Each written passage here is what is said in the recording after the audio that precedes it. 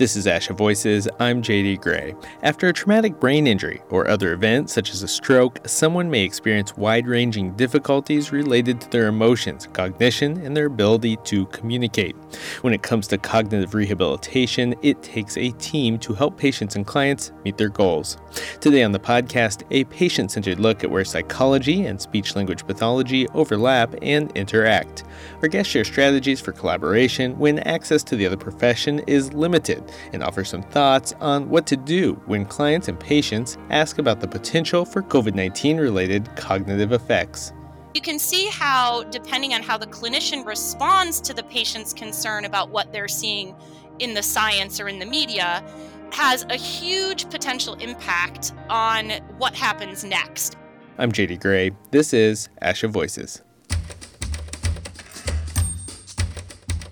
Support for Asha Voices comes from Asha's Office of Government Affairs and Public Policy. Interested in learning more about the changes in healthcare reimbursement that affect how you provide services? Check out new resources that explain how your skills fit into value-based care and alternative payment models. Learn more at on.asha.org/APM. Our guests today come from different professional backgrounds, but they share a common goal: cognitive rehabilitation. Bridget Waldron-Perrine is a neuropsychologist and a rehabilitation psychologist. She's a clinical associate professor at Michigan Medicine and director of the Outpatient Neurorehabilitation Program. She's also clinical faculty at Wayne State University. She's co-chair of the Joint Committee on Interprofessional Relations between the American Psychological Association and ASHA. McKay Morris-Solberg is also a member of that committee and a faculty member at the University of Oregon. That's where she is director of the Communication Disorders and Sciences program and co-director of the Brain Injury and Concussion Clinic. I begin our conversation by asking them plainly, what are the areas that call for psychologists and SLPs to work together? And where do we see clients' needs overlap between the professions? McKay speaks first. I think we work together in all areas. So in cognitive rehabilitation, speech-language pathologists may be doing a lot of some direct intervention and may be planning that therapy based on neuropsychological testing that was provided by the neuropsychologist. Both professions may be working in tandem on similar issues. A speech-language pathologist would be relying on the neuropsychologist or psychologist to help make sure that we're not reinforcing pathology or that we're helping promote self-efficacy and motivation. It's hard to think about actually being separate in terms of one working just on one area and the other profession working just on another area. Yeah, I completely agree with what McKay said. Bridget Waldron-Perrine. And agree, I think most importantly with that last piece about us really truly working collaboratively in order to make the intervention optimally effective. Oftentimes, speech language pathologists are engaging in sort of the functional practice of cognitive rehabilitation more directly with patients, teaching them particular strategies or practicing strategies with them. Whereas the psychologist is often kind of paying more attention to some of those psychological factors that can be barriers to optimal cognitive rehabilitation or can be challenges that have to be addressed in that context.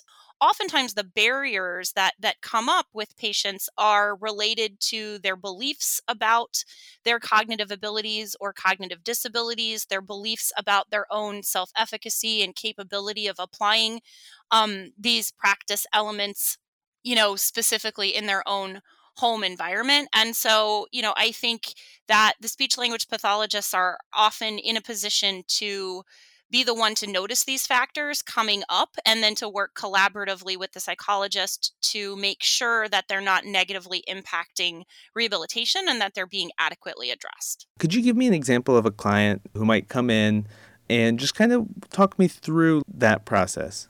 I have a patient recently referred for cognitive rehabilitation to both the psychologist and the speech language pathologist in the context of a longstanding history of epilepsy and a strongly held belief in a significant amount of cognitive loss. In working with the patient and the speech language therapist, we approached the patient sort of together to determine what the patient's goals for our individual disciplines might be, as well as what some of the psychological factors that might influence the ability to engage successfully in cognitive rehabilitation might be. So, one example that I often use with patients is this idea that if you have a significant amount of worry about your cognitive function, that worry is kind of similar to a balloon that can sort of take up space in your mind and squeeze out the ability to do thinking things. And so, helping the patient understand the influence of their beliefs and their emotional experiences on their cognitive abilities, and also making sure, as McKay said, that there's consistent messaging across the disciplines with regard to the importance of self-efficacy and an emphasis on abilities instead of disabilities and on compensations instead of ruminations about losses or changes.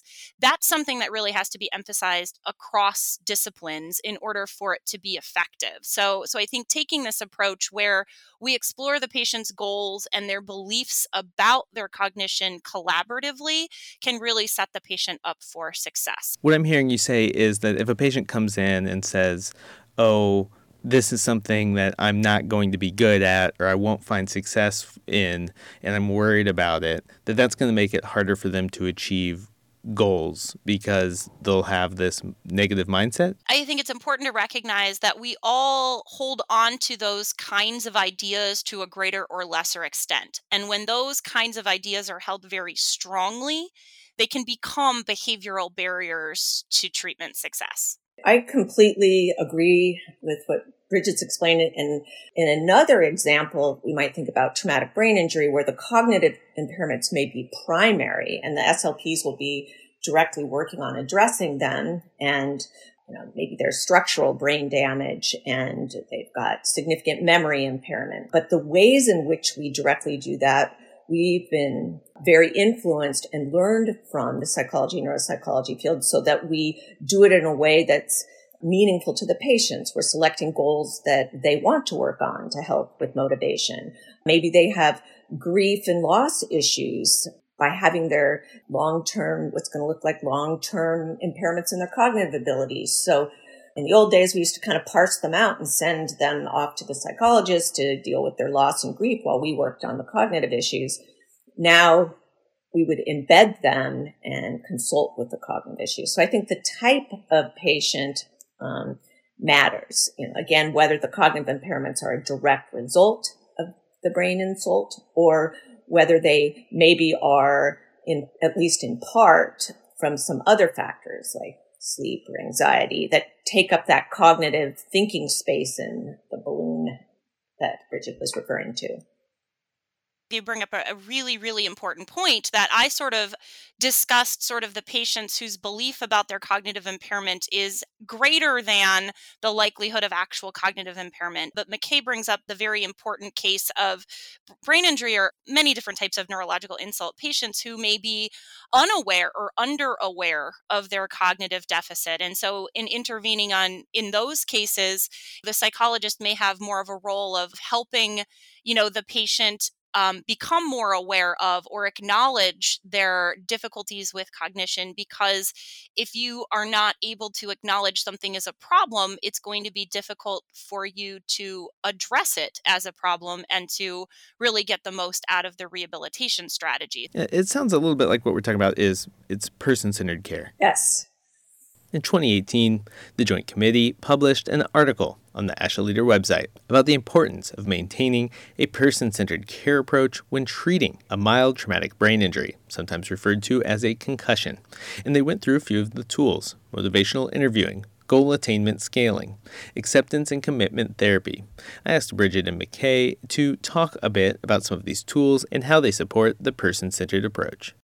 The tools that we have discussed within our interprofessional collaborative group are tools that started out as either sort of psychotherapy tools or broad-based research tools, and have increasingly been applied to various clinical approaches and have demonstrated a significant amount of potential for use in rehabilitation, and not just by psychologists, but by providers in general.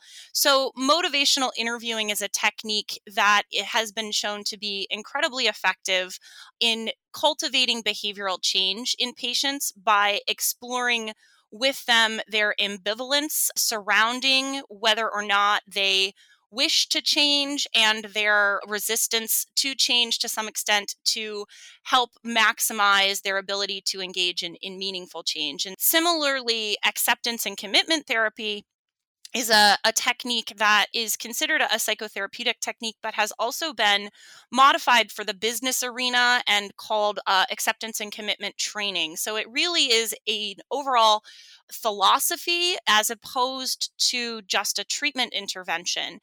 And the premise of this approach is that people are going to have difficult thoughts, feelings, and physical sensations.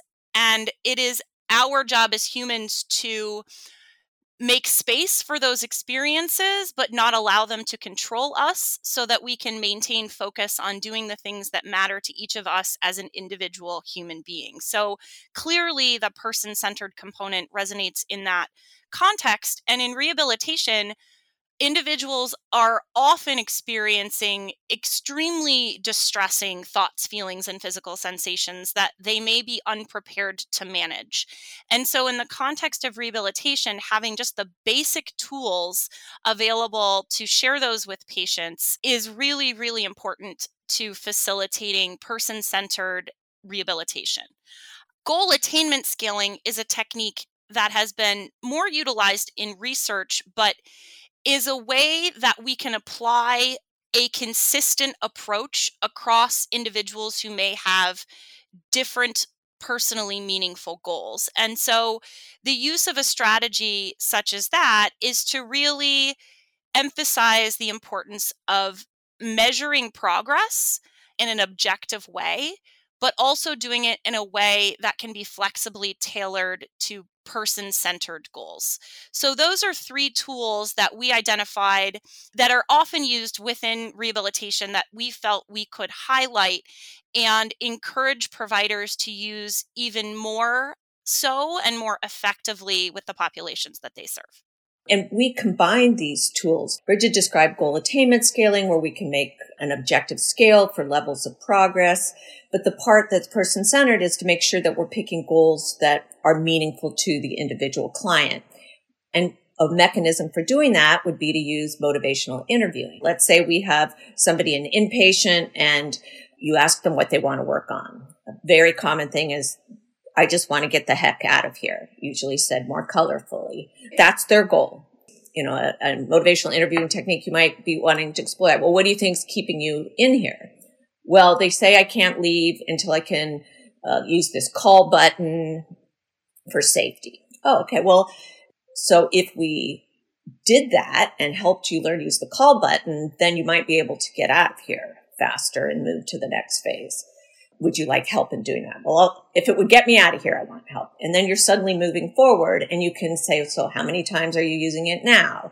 And then you could start scaling it and set some goals. So we could marry the goal attainment scaling and the motivational interviewing to really collaboratively come up with a person-centered goal.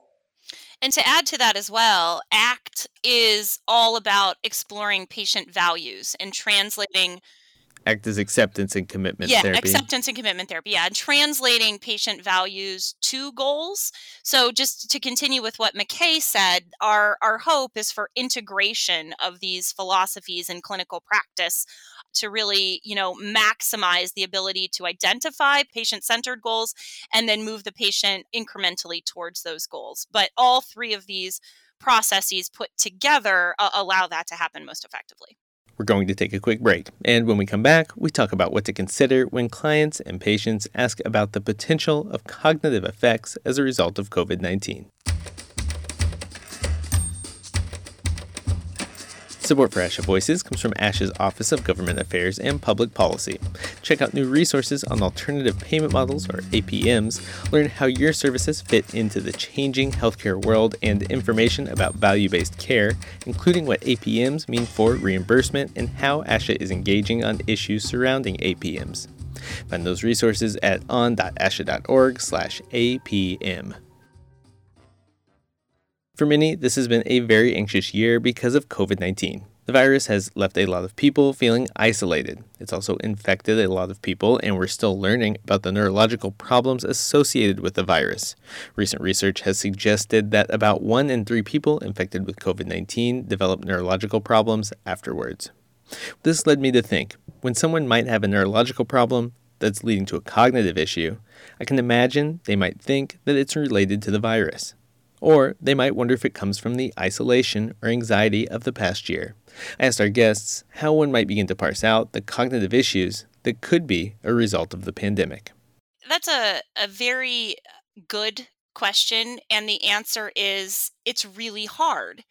You mentioned that recent article that suggested that 1 in 3 persons affected by COVID have neurological or psychiatric symptoms. But what we need to remember in how epidemiological studies are done is the precision with which those neurological or psychiatric diagnoses may have been made, right? So you mentioned the rate of anxiety in the general population in the context of there just being a pandemic, whether or not someone is affected by COVID.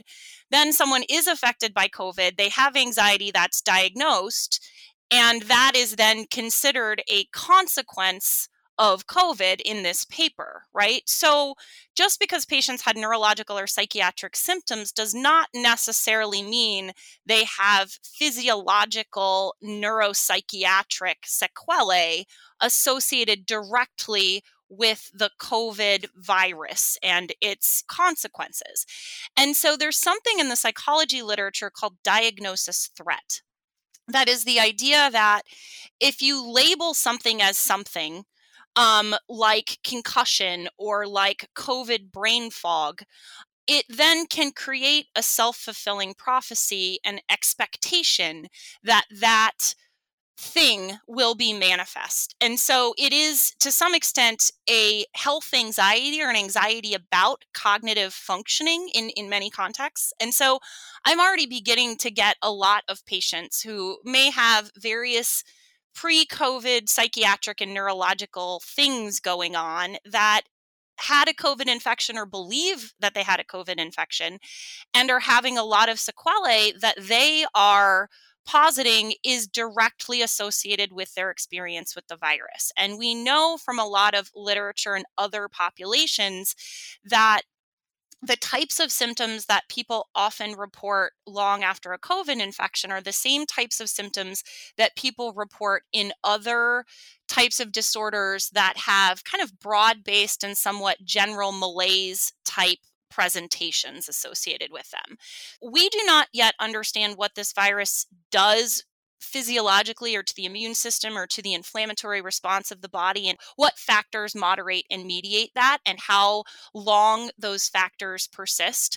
We have very little understanding of the role of the social aspects of a global pandemic might play in this presentation with these symptoms after this event. And so when these patients show up in our clinics, the reality is for most cases, unless there's been a very clear ICU stay or ventilator dependency, where we know that the patient was incredibly sick and that there probably are some very understandable systemic consequences of that severe illness that required significant medical intervention. In cases other than that, we don't really know how to explain the symptoms that happen. And so I think that similar to in concussion and other populations that have these long-term broad-based symptoms, we have to be very careful about not over offering etiology because of the potential for that to be harmful or iatrogenic to the patient. For example, you can imagine A patient might come into the clinician's office and might be say to the clinician, I read that article that says 1 in 3 patients with COVID have these symptoms. I'm really feeling like the things that I've got going on fit me in that group, and I'm really worried. The clinician can respond in one of two ways. One is like, well, you should be worried. COVID is a horrible, horrible thing that does horrible things to your body, and you might be impacted and impaired for the rest of your life. There's no guarantee that you ever get better. Or they can say, there's a lot that we don't know about COVID, so let's make sure that the cart isn't before the horse. Let's just address your experience as it is. These are the things that you're having trouble with now. Let's come up with a plan to address those things and just see how that goes and take it week by week. So you can see how, depending on how the clinician responds to the patient's concern about what they're seeing in the science or in the media, has a huge potential impact on what happens next and whether that patient becomes increasingly distressed and potentially increasingly impaired, or is able to kind of just acknowledge what's happening now, try to do the best they can to manage it with the hope that those symptoms will start to disappear going forward. And I think it's really important that we all understand we're in an expert role, and we need to be very careful with how we talk about these things that are still very unknown with the patients that we're seeing. I really appreciate Bridget's work that shows us how to validate what they're feeling without validating a disorder. I would just add that sometimes, simply giving some psychoeducation. So, for example, you start asking about sleep, and everybody knows that if you're not getting enough sleep, you're going to have some, attention issues, and you might feel more forgetful or foggy. Then we can educate patients that perhaps some of these cognitive concerns are due to sleep problems you're having because you're anxious, for example. So I think we can kind of explore that, and for many patients, this will be a relief. And then we can, so educating them about how your cognitive resources are kind of used up when you have these other conditions, and not invalidating their symptoms and saying, oh, you don't have cognitive symptoms, but instead of saying, these are really, can be troubling and really annoying, let's deal with them, but they're not necessarily due to some disruption in brain function. Yeah, and I want to highlight what McKay said about, that expressing empathy for the patient's experience. And I think to a large extent, speaking of kind of post-COVID symptoms, normalizing those types of experiences in the context of the stress that has been globally experienced in the recent past. Of course, you're feeling this way. And of course, you're concerned about these difficulties in your thinking. Your thinking's really important to you. It totally makes sense that you're distressed. Let's figure out how to address those concerns, but not making it about this is evidence that something is broken inside your brain that may or may not be repairable, because that offers to a patient a concern that may not be necessary and that could further negatively impact their rehabilitation experience. This year has been difficult in many ways, even for those who have not contracted the coronavirus.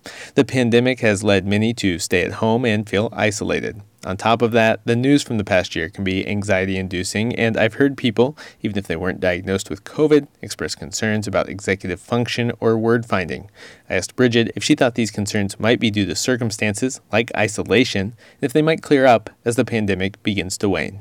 Absolutely. And something that we as psychologists often talk about and have shared with our SLP colleagues, and I think it's another really useful metaphor to share with patients, is the problem of the spotlight effect. And so when we're not doing much else, when we're just either kind of maybe working and doing some home stuff, but we're not engaging much, we don't have a lot of other things to pay attention to. And so we might start noticing things like blips in our thinking more so than we do when our lives are more full and we have other things to distract us from noticing or caring about those blips, right? So the spotlight goes on, and then that becomes more of a concern. So we start to notice that problem more and more often, which can therefore exacerbate the problem because we're paying more attention to it. So I do think that as people, return to their normal activities, I think some of this concern about these types of symptoms will just sort of naturally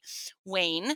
But there are also likely to be some people that have difficulty moving the spotlight and that we are likely to see for treatment. And sometimes, the patient might see their primary care doctor who hears cognitive concern and refers that patient for speech language treatment. And the speech language pathologist realizes fairly quickly they're actually compensating already quite well for their difficulties. They're just quite anxious, right? And so sometimes I think this goes back to what McKay was saying about the importance of understanding what each discipline does and how to collaborate and coordinate care with one another.